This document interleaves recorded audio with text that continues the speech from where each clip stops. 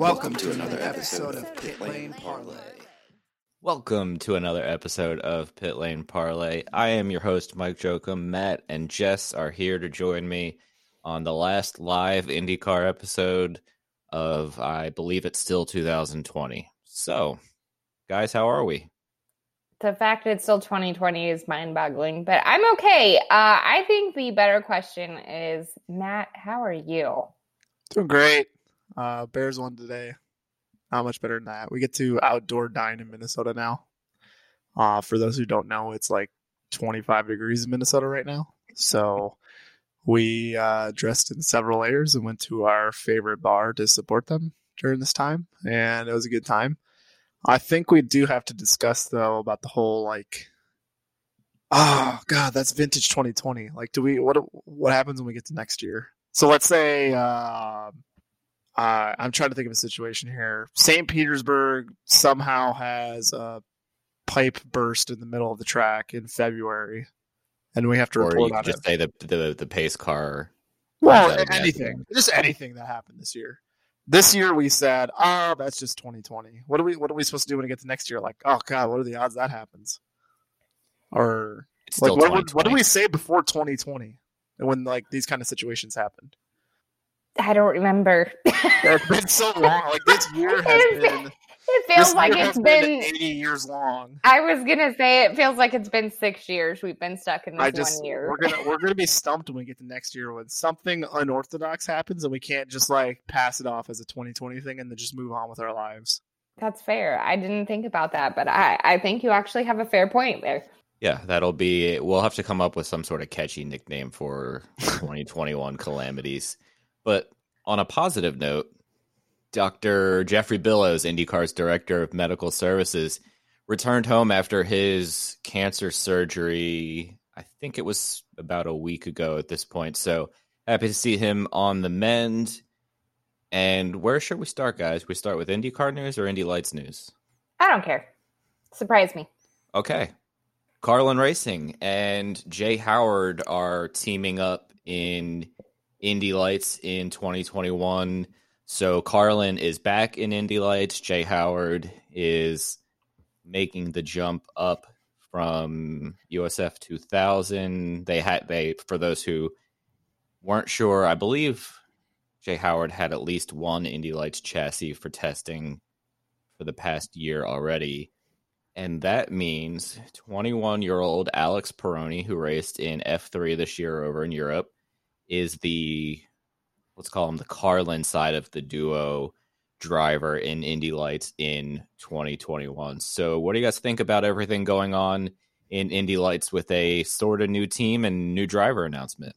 Well, we'll call it a surprise. So you did good surprising me. No, I'm glad to see Carlin going back. I guess I didn't really necessarily expect to see it this quickly, I guess, but I do like that they are teaming up with Jay Howard. I think that's awesome that he's kind of expanding his role in the ladder series now.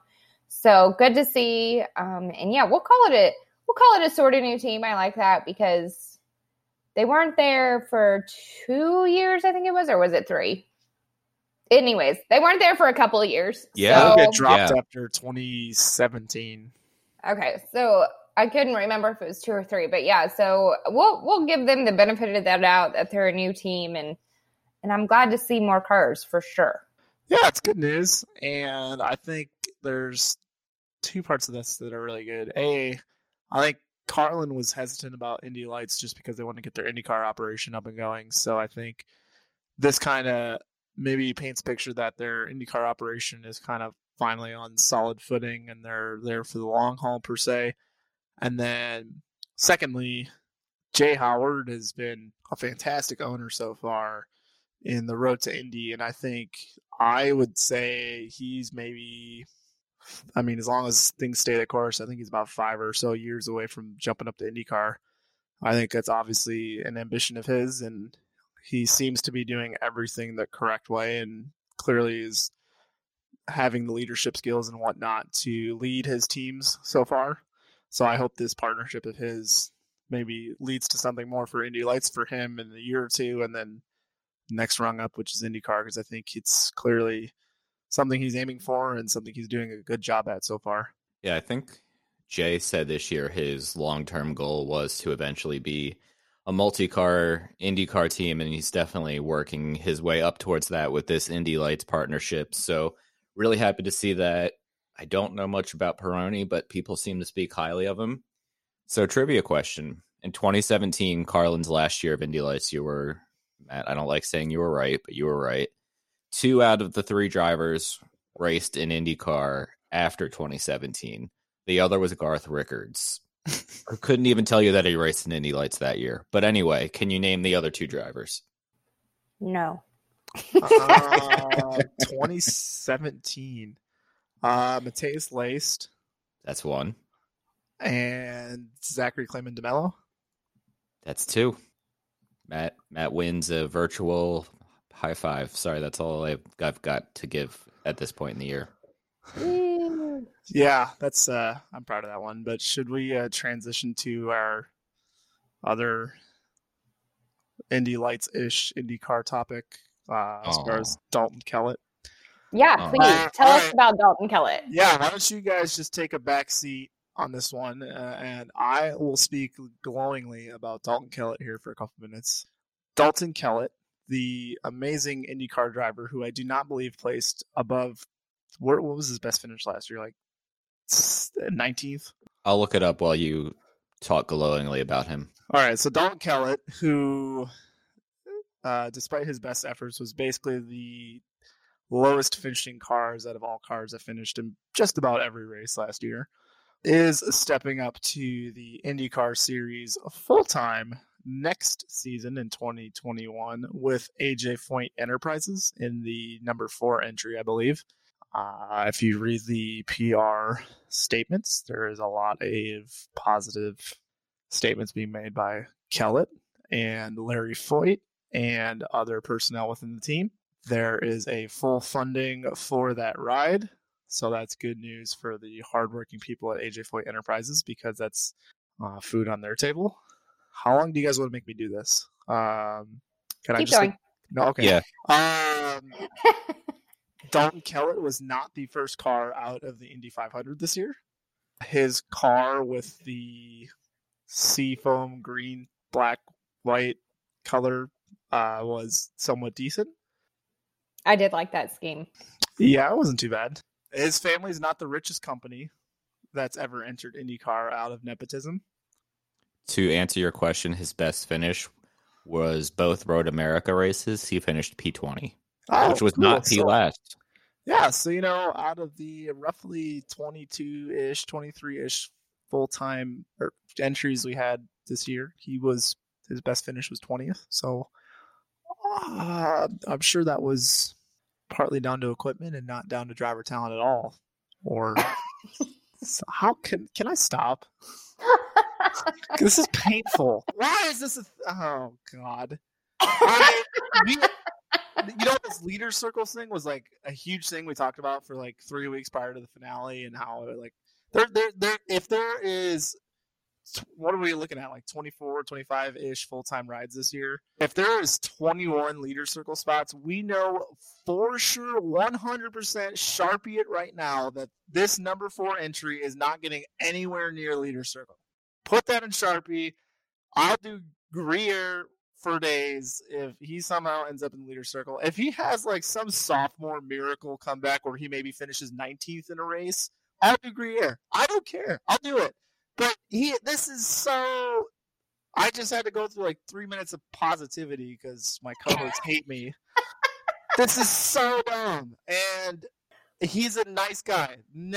I've never not said that about Dalton Kellet. I just still think that this is just not the series for him. I think there's another series out there that is perfectly suited for Dalton Kellet. I just think the top tier of open wheel racing in North America is not it for Dalton Kellet. And I'll stand by that. I will defend that. It's not anything out of malice. It's just one of those things. I just don't think he can cut it. And maybe he'll prove me wrong. And if he proves me wrong, I'll be the first one to admit it. I'm not going to sit here and be prideful. I'll admit it. I don't know if you guys have anything to add to that. If you guys want to tear me down, that's fine. It just annoys me to no end. this is easily the most fun segment probably of the year. And again, a positive. There is another entry in IndyCar. That is great. I am super happy for AJ Foyt and again the hardworking people at that team who put a lot of hours into that team to make it work and to make the operation work. So I'm super happy for them. I just anybody other than Kellet really at this point. He is just not going to cut it at any level. And I think at some point there's going to be some unfortunate repercussions somewhere if he is, in the way in a severe way or causing an accident because he's so slow. I don't want it to happen. I have so many fears about Dalton Kellet racing in IndyCar right now, if I'm being completely honest. Question. Oh God. This kind of this isn't actually as bad as you think. I'm not going to argue your point because he had a terrible let's see here. It was brutal. It was one of the worst seasons out of full-time. 20th. That was his best finish. 20th out of 23 cars. How do you do that? You think you'd luck into something at some point. I got nothing. I can't argue with your logic. My question to you is, so you say he's definitely going to be either out of the leader circle or the bottom, like that in that last spot.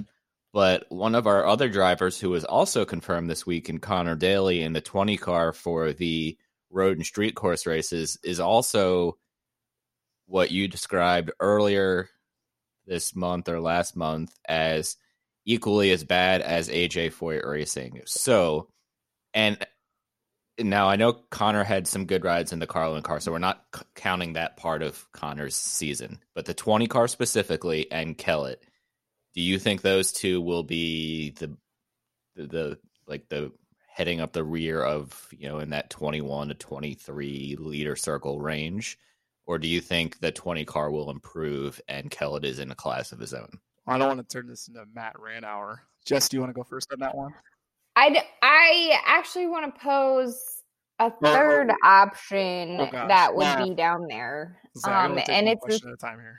No. It's the same question, but I'm going to throw in one more option in I don't know if it's not my favorite driver because that's Danica, but my second favorite driver in Marco. Is he going to improve any in 2021, or is he also going to be down there fighting for that last spot for the leader circle money? I think at this point, the only team, and this is largely maybe up to form. So the only two teams that I see making any sort of change in their form is Andretti Autosport going up and Arrow McLaren going down. And so by process of, I say Andretti Autosport going up, that kind of somewhat excludes Marco. Marco's kind of been the outlier for the last 3-4 years. And that's, again, not me trying to be mean. That's statistically backed. And so I do think that and I don't want to single out Daly because I think Daly's doing the best he can with that ride. I do think the number 4, the number 20, and the number whatever the hell Marco is running this year is going to be fighting for that leader circle cutoff. And I do enter the season a little worried. It's going to depend on, unfortunately, I think Bourdais will be all right. It kind of does depend on coin. I don't know if the Pietro Fittipaldi thing's going to happen, which I think we'll talk about later. But if Pietro Fittipaldi does full time, that would be a little bit worrying for me. But yes, those three that you mentioned, along with Mike, I for sure would be quite concerned about it. But I just ranted about Kellet and somewhat Daly and Marco. If we have, let's say 24 as a maybe underestimate. If we have 24 full-time cars next year, so 24 leader circle options, where do you think Kellet is going to finish out of that group? 20th. What? Are you just messing with me?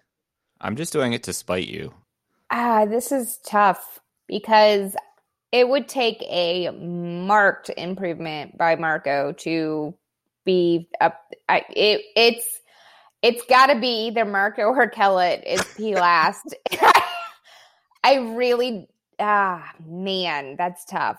I mean, really, it just, if if Andretti has a slightly better year as a whole, I think Marco will also do better just because he'll be taking information from his teammates, I'm sure. So I hate to do it, but if, and it's a big if Andretti comes out of the gate the way they should and not like they did in 2020, I think that Kellet will finish 23rd or 24th. But if Marco doesn't come out of the gate any better than he did, then I think he will actually be that 24th spot and out of the money. So in this hypothetical situation, so I do think Kellet would finish 24th. So Jess, to your point, who does that say more about? So you said Kellet likely 24th. Does that say more about Dalton Kellet? Or does that say more about a driver who's entering his 15th or 16th season? We're putting him in the same sentence as a guy who didn't finish above 20th last season. Yeah. Oh, easily it says more about Marco. And I like not to bash Marco, but I mean, we've said it before. We'll say it again. I'm sure there are much more qualified candidates for that car at this point. I feel like he's kind of holding up other people from having a chance, to be honest. But I also think that it's not necessarily that he's just this horrible driver. I think it's just that he just doesn't care much anymore. And he just does it because that's what he's always done and doesn't really know anything else kind of thing. And I think that's kind of why he started to get into the ownership role. But I would have liked to see him do more of the ownership side of things and less of the racing side of things, which maybe that'll happen in a year or two. We'll see. But yeah, I definitely think it has more to do with Marco than Kellet. I mean, Kellet didn't even really get any testing. So like, as hard as we are on the guy, like there's, you know, I kind of also have to feel a little bit bad for him. So Mike, before I transition to the next question, do you have any thoughts on that? I don't really know what else to add, but you're comparing a guy who's raced 8 total IndyCar races with somebody who's done, let's just say 15 years and 180, 200 races or something like that. The fact that Marco is even in the same sentence is more damning to Marco than it is Dalton. Just like Jess said, no practice or less practice, no testing, even on race weekends had less practice time. So, and I don't want to make that like I'm defending Kellet because he did not have a good year, but I think Jess hit the nail on the head there. And I really enjoyed sitting back listening to that. This has been like my favorite 8 minutes of sitting back and not actually having anything to say in a long time. Yeah, I mean, just imagine if I didn't like Dalton Kellet as a person. That'd be even worse. I mean, I do like him. He's a nice guy. It's just the driver side of him has unfortunately not floated my boat. A question that I will start with Mike and we get Jess's take on it too. So we brought up Daly. So Daly confirmed with the ECR number 20 car. 10 of those 13 races in the road courses was sponsored by Air Force. 3 races are to be named for sponsorship. That does also include the Indy 500, I believe, for Ed Carpenter Racing. So still to be determined if he will end up in the Carlin oval car, kind of like the same schedule he did this year. So we'll keep our eyes on that. So my question to you guys is, are you at all frustrated that Ed Carpenter Racing still hasn't worked out a way to field Ed in, let's say, the 79 Ed Carpenter Racing car for the ovals and then just give Conor that 20 car full time? Yeah, no disrespect to Ed, but outside of Indy in 2018, when he was pretty strong there and finished second or third to Willpower. I mean, when's the last time he's really done anything on an oval? A lucky podium at Gateway based on strategy. When's the last time like he really was competitive on an oval before that? I think, specifically speaking, Indy 500, the other one that pops up is 2014, and I think that's the year that he and Hinch got in that contact in turn one. He was pretty strong that year for most of the race. 2013, he was decent, but I think kind of something happened and he faded a little bit there in the middle. Ovals, I don't know if Jess can. Other ovals, I don't know if the Sage Karam fight, he was top 5 in Iowa. Again, it's hard to actually. It's almost like the same train as the Marco and Kellet thought we were just talking about. You can't really come up with too many. And Ed at Indy is competitive every year, or most years, and should continue to run the Indy 500 as long as he wants. But outside of that, I mean, I'm looking at it now. He won Texas in 2014. And since then, he has 4 top 5s, and one of them is at Fontana, which doesn't exist anymore. So, literally, the reasons for him to continue are fading faster and faster away. So I don't know. I'll let Jess chime in. I think the reason that people get frustrated with it, or at least the reason I get frustrated with it, is the fact that we know he has another car because he enters it in the 500.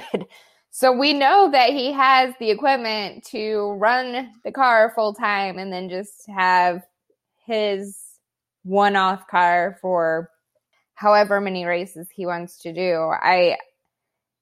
I have to question his thought on that. I mean, maybe it's just the money savings and having a crew for the car for those 4 races or whatever. I can't figure it out. But yeah, it is frustrating. I feel like Conor deserves a shot at a whole season with one team and, getting that feel with the whole it's got to be hard going back and forth between 2 teams to get your whole season in, but at least he had that opportunity. So I don't know. I wish Ed would just use that third car he's got and just do himself in that one for the few races he wants to run, or just run Indy, like you said. I mean, well, it's probably even more difficult when you're going from one team where you're consistently a threat for the top 10 and then go to the other team where you're fighting to get out of the leader circle's bottom. So I do think he deserves a full shot at Ed Carpenter. It'd be one thing if Ed was, posting these amazing results at every oval he went to, or at least putting himself within a shot of the lead, and maybe there's mechanical here and there, but we can point back to say like, oh, he was running 6th at the time his engine failed with 40 laps to go or something. But we're not even getting that. We're getting a guy who's just kind of out there, just like another car, just making the rounds. So it's not. I don't feel like Ed's kind of adding anything to that team anymore, other than just footing the bills. So, and as far as the third car, I feel like if you just kind of ask Tony George for a couple more dollars, I feel like Tony would oblige. So I just don't quite understand the whole business side of that operation, unfortunately. I think it'd make a lot more sense to just put Conor in full time and then field an entry for Ed 4 or 5, whatever how many ovals there are next year, just 5 of those rounds. But again, I don't know the full story. It's just from an outsider's point of view, it's kind of a head scratcher, that's for sure. All right, so let's talk a little bit about the schedule. So we haven't even got out of 2020, and the schedule for 2021 is changing. Not just with IndyCar, we talked about it on NASCAR too. So it's not just IndyCar that's being affected, but I'm sure most of you have heard by now. Long Beach has been moved to the season finale. Instead of being in April, it's going to be September 26th now. So they're breaking the tradition of having it in April, which I know a lot of people are upset set by. But at the same time, then you're going to finish the season with an interesting swing in Portland, Laguna, and Long Beach. So what do you guys think? Positive, negative? I don't know. Inevitable. I mean, most sports teams, I think the 49ers are playing their remaining games in Arizona.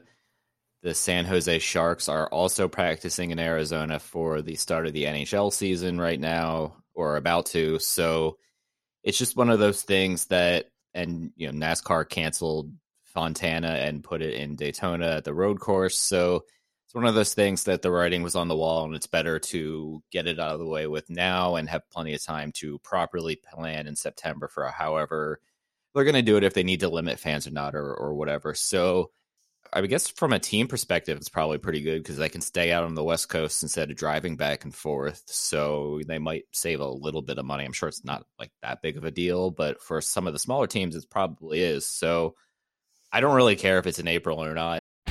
Stay ahead of the pack with the latest racing news and interviews from the Hammer Down Racing Report, your source for regional racing action as well as the national scene. Every week, we recap racing action from all around Northwest Ohio and Southeast Michigan and cover national racing series from the world of outlaws to NASCAR. Plus, get all the latest racing news. Join hosts Scott Hammer and Ron Miller, along with different featured guests each week. From dirt to asphalt, we have you covered. The Hammer Down Racing Report, available weekly on your favorite podcasting platform.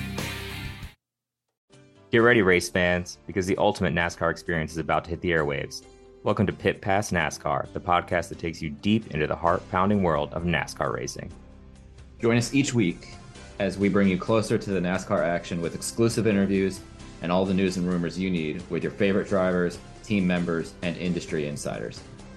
So whether you're a fan of super speedways, short ovals, or road racing, or you've just watched Talladega Nights, Pit Pass NASCAR is the podcast you've been waiting for. Get ready to fuel your passion for NASCAR like never before. Subscribe now to Pit Pass NASCAR on your favorite podcast platform or head to evergreenpodcast.com and get ready to join us. Launching in the fall on Evergreen Podcast Network. Follow us on social media at pitpass_NASCAR to stay up to date with everything you need to know about the podcast. I would just like to have Long Beach on the schedule one way, shape, or another. So I'm happy that it's not canceled, but otherwise, I don't really care when it is next year. I just want to see Long Beach again. Yeah, I agree. Positives is I don't have to do Gruyere because on the last episode I said if it was in April I'd do a lot of Gruyere. So we're good. Good on that one. Now I just had to bank on Dalton Kellet not getting the leader's circle money because that's my next bout with Gruyere potentially. I don't know. Mike, can I be a downer? You can be whatever you want to be. Jess, is that okay? Go for it. Don't have a whole lot of faith that even by September they'll let the race go. I think there's a lot that can happen between now and September. That's for those three races that Jess mentioned, the Laguna Seca, Portland, and Long Beach. I just think with the West Coast states, there's a lot of flux with policies and whatnot that can jeopardize those races, and I think a lot can happen between now and then. So obviously, I'd love to see them because those are three great venues, three very diverse venues that all have their own characteristics that really add a lot of value to the schedule. But I think a lot can happen between now and September. And if 2020 taught us anything, it's that can't quite count our chickens before they hatch. So I'm a little worried. I'm glad they delayed it. Now we can kind of table this discussion about Long Beach till maybe June-ish. But I'm still a little suspect that these races are going to happen at all. Yeah, I don't really. I can't fault you for that because I don't really have the warm fuzzies about anything on anyone's schedule for any sports at all in the year 2021. Again, just because, like said, this year has taught us to be, I guess, less than hopeful about those kind of things. Like, I want to see these races happen, but I also want them to be profitable and also to be safe. And I don't think that we can count on that, both profitable and safe, for at least a while. I don't know, like you said, June, July, something like that, depending on how the vaccine works and what kind of policy states put in place, because, who knows what's going to change between here and I don't even March when the season is supposed to start. I think that we have to take this early schedule with a grain of salt. But like I have said before, and I'll say it again, the fact that they're trying to get a whole season in next year is kind of a miracle. And I think we should all be grateful for that. So I'm going to be flexible and I'm going to keep my hope alive, but I'm not going to hold my breath. How about that? I think that's fair. And yeah, the full season hopes or full season attempts is definitely welcome when the NHL is only doing 56 instead of 82. Baseball is not sure what they're doing yet.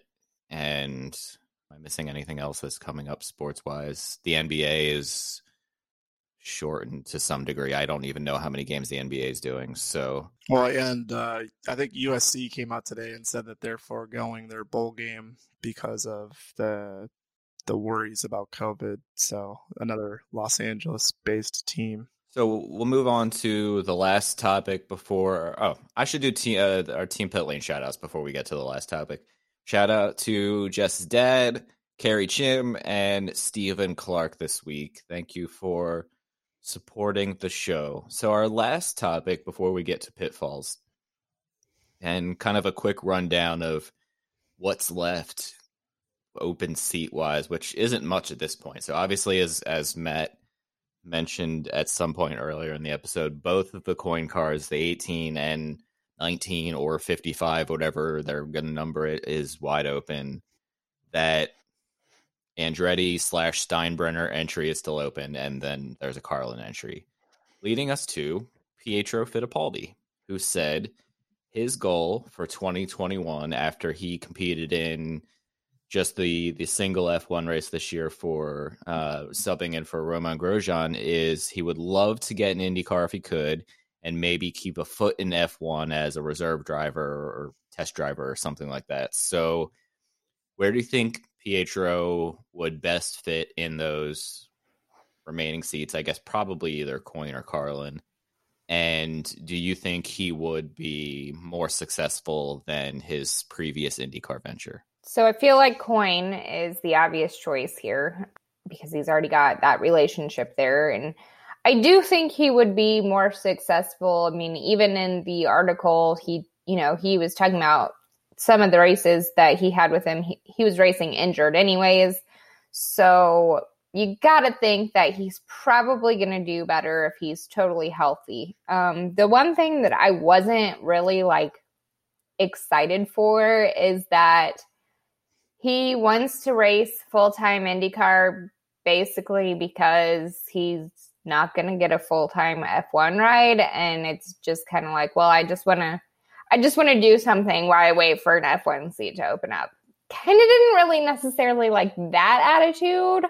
So hopefully it just came off that way in the article and that's not how he really feels. I think Coyne is probably his only spot. And unfortunately, we're going to touch on Mazepin again in a little bit here, if that's a spoiler or not. But there's kind of I don't even know. Mike is the one who brought it to our attention as far as the conspiracy theory going around that Pietro Fittipaldi might still have a chance at the hot seat next year, which I laugh at. I don't think it's happening. There's that conspiracy going around. But I think Fittipaldi is going to be a good fit at Coyne. I definitely rate his road course abilities above Santino's. I obviously then, on the flip side, would rate Santino's oval abilities above Pietro's. So it's a trade-off, but obviously if we're looking at the schedule next year, I'd rather have the guy that's good on road courses just because it's 2/3 of the schedule. So I do think Pietro may have a chance of faring a little better, and I definitely think if he gets that continuity within a team and gets that full schedule, it's definitely going to go a little bit better than his first venture, which was all of 4 or so races interrupted by injury that he had at Spa. So I think if he does end up in IndyCar, I think it's going to go a lot better for him this time around. Yeah, I would say he would be a top 15 contender on a weekly basis obviously with the occasional struggle here and there, because I guess he'd probably technically still be a rookie or not. I don't know what. No, he wouldn't be because the cutoff is 4 races. So ignore that. But yes, I think he would do better. To Jess's point about his kind of, well, I just want to do something to do something. Very fair. I didn't read it that way, but I can see it that way now that you mention it. And it is a little disappointing because you want somebody to race an IndyCar because they want to be here. Although Alex Rossi didn't really want to be here at first either, and now he's an animal. So maybe it'll turn around once he's here for more than a couple of weeks and doesn't break his leg in the middle. So I don't know. I'm just trying to be like sort of positive before we get to the pitfalls. What? I know it's weird. I'm trying to end 2020 on a high note. I mean, that is fair because I will be honest. When Rossi came over, I was not a fan because of his not attitude. Many people were. Yeah, because of his attitude, I was not a fan. And obviously, by my trying to pick him to be the champion for the last, I don't know, it feels like 8 seasons in a row. I know it's not 8, but yeah. Are you going to pick him again next year? I don't know yet. Probably not, because obviously I've done really bad things for his championship. Yeah, it's like Mike. It's like Mike picking Will Power. I really hope that Mike doesn't pick him though. Like I bring some bad luck, but Mike's bad luck is like epic bad luck.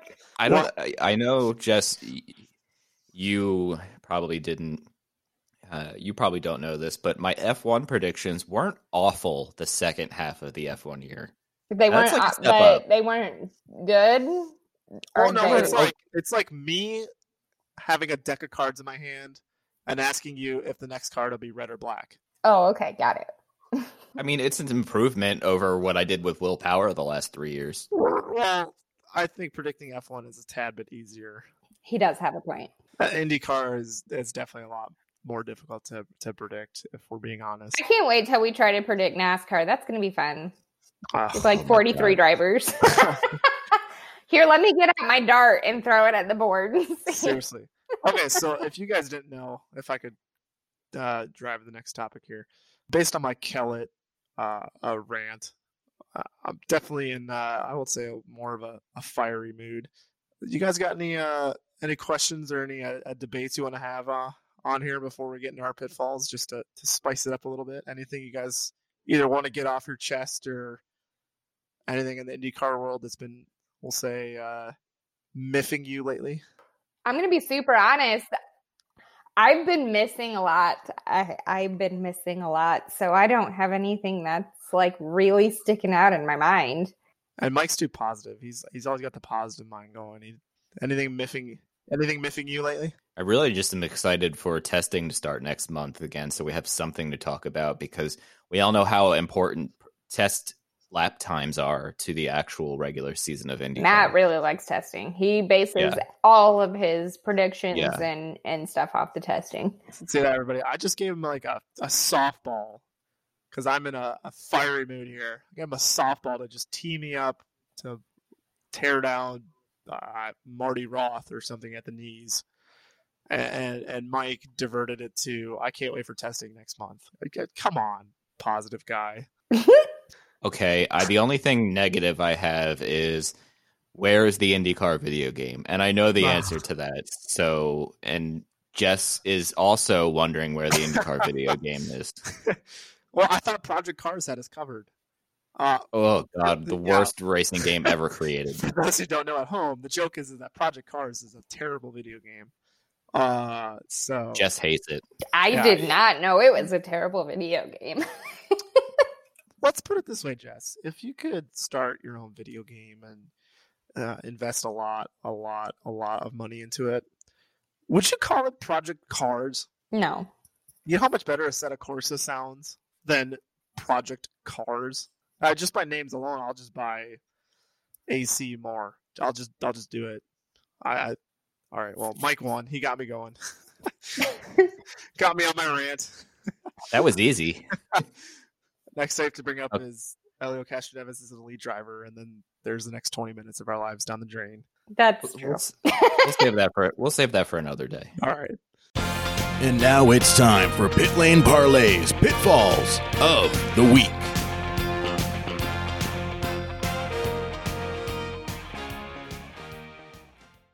Matt, would you like to start? Yeah, I think I would be a good intro for this one. So I'm going to back up what Jess said last week about Nikita Mazepin.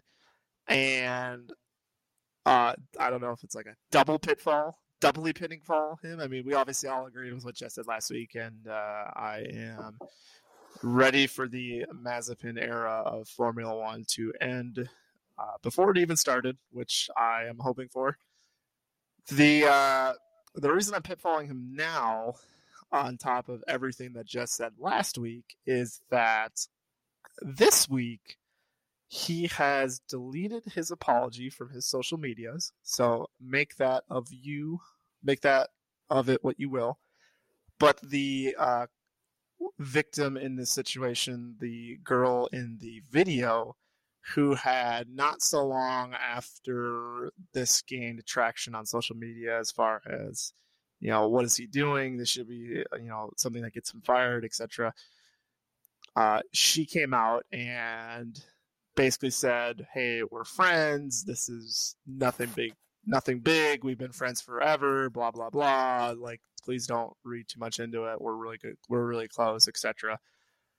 Her tune has drastically changed in this past week. She has shared at least 3 Instagram stories about not taking advantage of drunk women.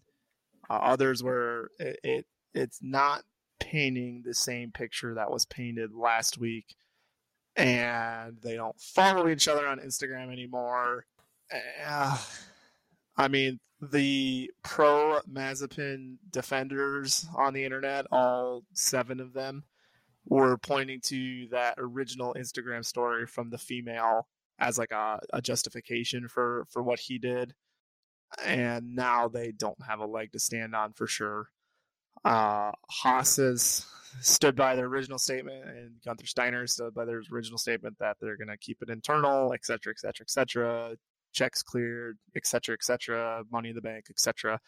So obviously it's still very disappointing with how this is all shaking out, but my pitfall this week is the latest happenings in the Mazepin world and how disappointing it is that he is, because I think the official entry list came out last week, how disappointing it is to see his name still there. Before Jess goes, the only thing I'll add is that use the hashtag We Say No to Mazepin, and also Haas today or yesterday said we might not ever publicly release anything we talk with him about, which is super disappointing, but I will turn it over to Jess instead of belaboring the Mazepin point. Yeah, so don't know if this is a first, but it very well could be. I'm going to pitfall myself. I'm pitfalling myself because I'm very confused. Yeah, well, because last week, on the same note, I was trying to give him the benefit of the doubt. Please don't take that wrong. I was not siding with anything he did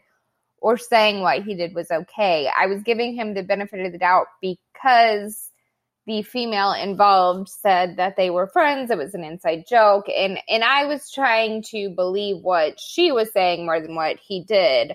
So I was trying to give him the benefit of the doubt that we didn't know the whole story. But then more things came out, and it looks like we did know the whole story, and I gave him the benefit of the doubt for absolutely nothing. So, yeah, I hope that something comes of this. Obviously, he's not only deleted his apology off social media, he's deleted everything off social media. I mean, his accounts are still there, but they are blank, except for his likes. He failed to remove those. So if you want to see what he likes, go ahead and look. I don't know if I want to see that.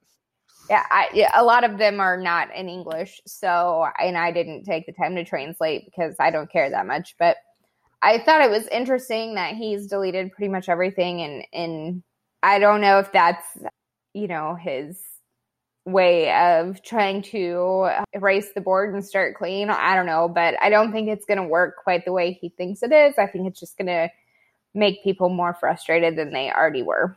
Yeah, in case you missed it a couple minutes ago, We Say No to Mazepin hashtag has really taken off in the past week, 2 weeks or so. So, yes, I appreciate your take there, Jess. Yeah, so I pitfall myself. I think there's is there some rule against that? I don't think we have rules. You're starting a dangerous game here. I'm just going to start pitfalling Mike for no reason. I mean, that's okay. You're allowed to pitfall whoever you want. I just usually don't have to pitfall myself because usually I don't have takes that are that bad. But this time I had a bad take. It is what it is. I pitfall Mike for supporting Carson Wentz. I don't support him. I support the Eagles. We'll save that for another day. Anyway, on a lighter note, everybody needs to laugh a little bit before we end out the episode. I was about to pitfall something completely different, and then I was scrolling through Reddit while walking the dog right before we started recording and came across a Reddit thread that said Indy Lights needs a minimum of 25 to 28 cars to be considered a competitive grid. So you want to essentially quadruple the last year's Indy Lights grid in order for it to be competitive. Now, I know the grid size has been small the last couple years. I'm not, denying that a bigger grid is definitely necessary.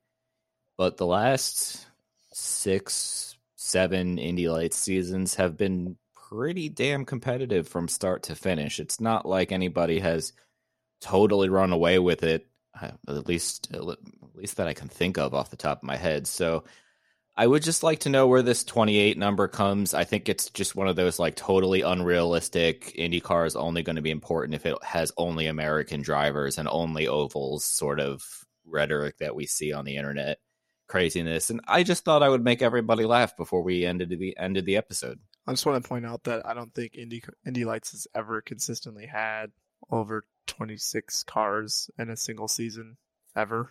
I can't remember the last time I had, and I don't think it needs 26 to 28. If it was 15 to 20, that'd be more than reasonable to me. I don't even remember the last time it's been 20 plus, maybe 15 years ago, 10 years ago. 2008 or so when they had or maybe that 2009 area where they had Pippa Mann, Hinch, Plowman, Kimball, Stephen Wilson, Wade Cunningham, but we don't like him. Who else was in there? Anna Beatrice, a couple others. That was just like a great time. And I think even then the fields were 19, 20-ish. And that was like a stacked year. So yeah, that's a bad take. And you think about comparing it to other feeder series is F2 only has 20, 22-ish most seasons. So it's not like, do we diminish F2 because they don't have 28? That's I don't know. That's a yeah. Okay, sorry. Yeah, then F2's garbage. You heard it here first. Well, yeah, I'm not really sure what their definition of competitive is, but okay, whatever you say then. Yeah, fair point. Guys, do we have any thoughts? Just for those who are listening, thank you for listening all year. Next week, so New Year's Eve or New Year's Day, we'll put a surprise interview that we already did at some point this year up. And we're going to take a little time off and not do a recording next week. Matt? Real quick, I guess I forgot to bring this up. We got to do the Christmas gift that an IndyCar driver needs for 2021. What IndyCar driver is wishing for what gift for next year? Oh boy. Marco Andretti is hoping for a venture capitalist. I was going to say something, but I don't know if it's allowed or not. Also, Marco Andretti, a bigger set of racing tires. Mm-hmm. Oh, I get it. You were going to wish for a bigger steering wheel. Yep, that's right. Got it. I totally see where you're going with that.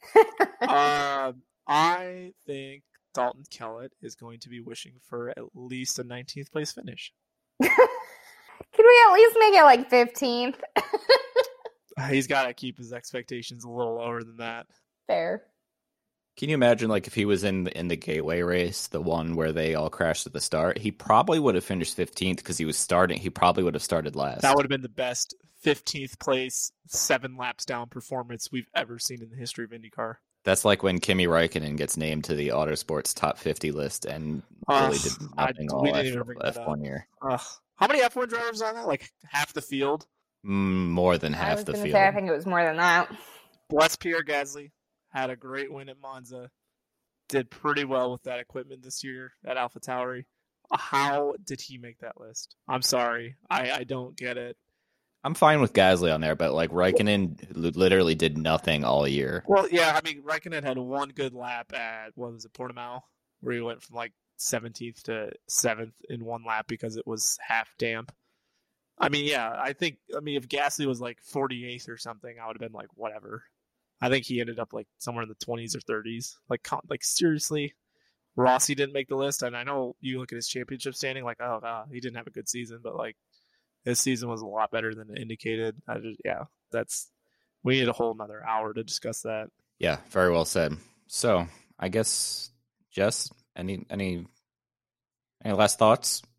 Everybody have a good holiday, and here's to hoping 2020 goes a little bit better. I'm not even going to pretend it's going to go great, but a little bit better than 2020. Positive vibes and positive thoughts, and happy holidays, everybody. Yes. Jess, go ahead and guys, keep your lug nuts tight. Today's podcast is presented by Podgo. Podgo is the easiest way for you to monetize your podcast, providing podcasters with a flat rate for ad space so you always know how much you get when you include an ad from Podgo. I recently joined as a member, and you can too. Apply today to become a member and immediately be connected with advertisers that fit your audience. That's podgo.co at podgo.co.